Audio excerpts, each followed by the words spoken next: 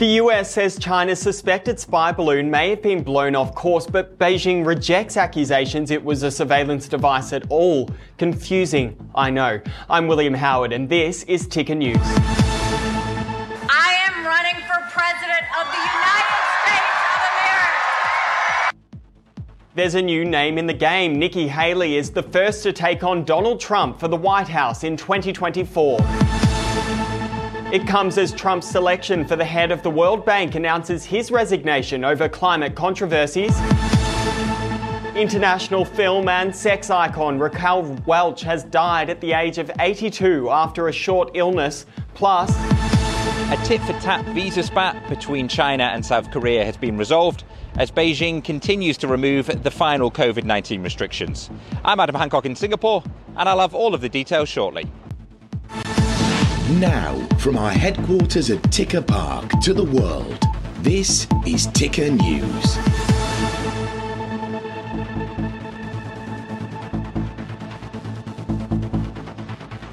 hello to our viewers around the world. I'm William Howard.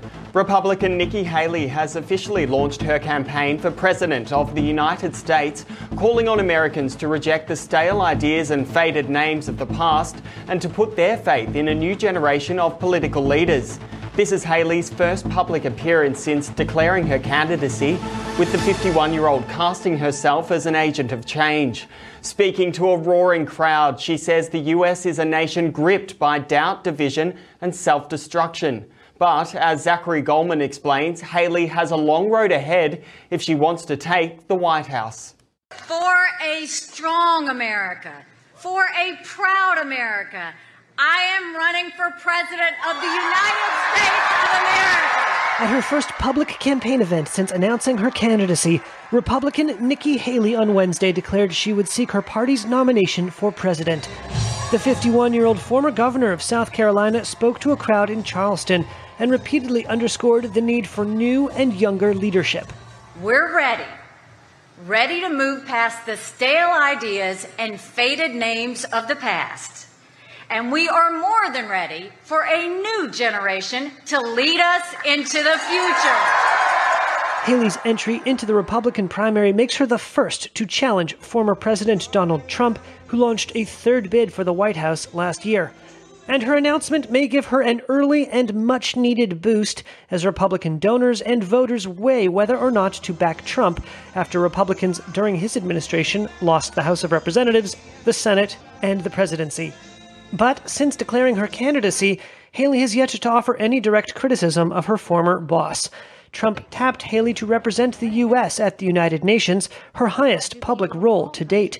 She left the administration in 2018 on good terms with the 45th president, though at times she has been critical of him. And no one on stage at Haley's event Wednesday spoke Trump's name, but it seemed to offer signals that Trump supporters could find favor with the former governor. We petition the courts of heaven to give Ambassador Nikki Haley a wise and understanding heart. Among the speakers, Christian evangelical giant Pastor John Hagee, who endorsed Trump in 2016. None of this would have been possible without Nikki's leadership and encouragement. And the mother of Otto Warmbier, an American imprisoned in North Korea, freed under the Trump administration, and who died of injuries shortly after he returned home. I'm here to tell you that we need Nikki Haley fighting for all our children the way she fought for Otto. Cindy Warmbier praised Haley for her courage in standing up to Pyongyang, without mentioning who was president at the time. On policy, Haley spoke of securing borders, cutting taxes, and pushing back on what she called socialism, but she kept returning to the subject of age. We won't win the fight for the 21st century if we keep trusting politicians from the 20th century. America is not past our prime. It's just that our politicians are past theirs. These lines seemed aimed at 80-year-old Democratic President Joe Biden, but could apply equally to 76-year-old Donald Trump. Age isn't the only gap between Trump and Haley. A Reuters Ipsos poll this week found that Trump had the support of 43% of registered Republicans. Haley had the support of just 4%. If she wins, the daughter of Indian immigrants would be the first non-white or female Republican presidential nominee. The US could default within months if the $31.4 trillion debt ceiling isn't raised. The Congressional Budget Office warns Treasury will exhaust its ability to pay all bills sometime between July and September. The exact date, though, remains unclear, and this is why. Now, that projected exhaustion date is uncertain because the timing and amount of revenue collections and outlays over the intervening months could differ from our projections. Now, in particular, income tax receipts in April could be more or less than we estimate. The nonpartisan CBO also indicated annual budget deficits will average at around $2 trillion between 2024 and 23 before approaching pandemic-era records by the end of the decade. This forecast is likely to stoke Republican demands for spending cuts. It's also estimated unemployment rates will rise to 4.7% this year, far above the current rate of 3.4%. The president of the World Bank will leave his post earlier than expected. It follows a controversial relationship with the White House over climate change. Costa Haritos has more.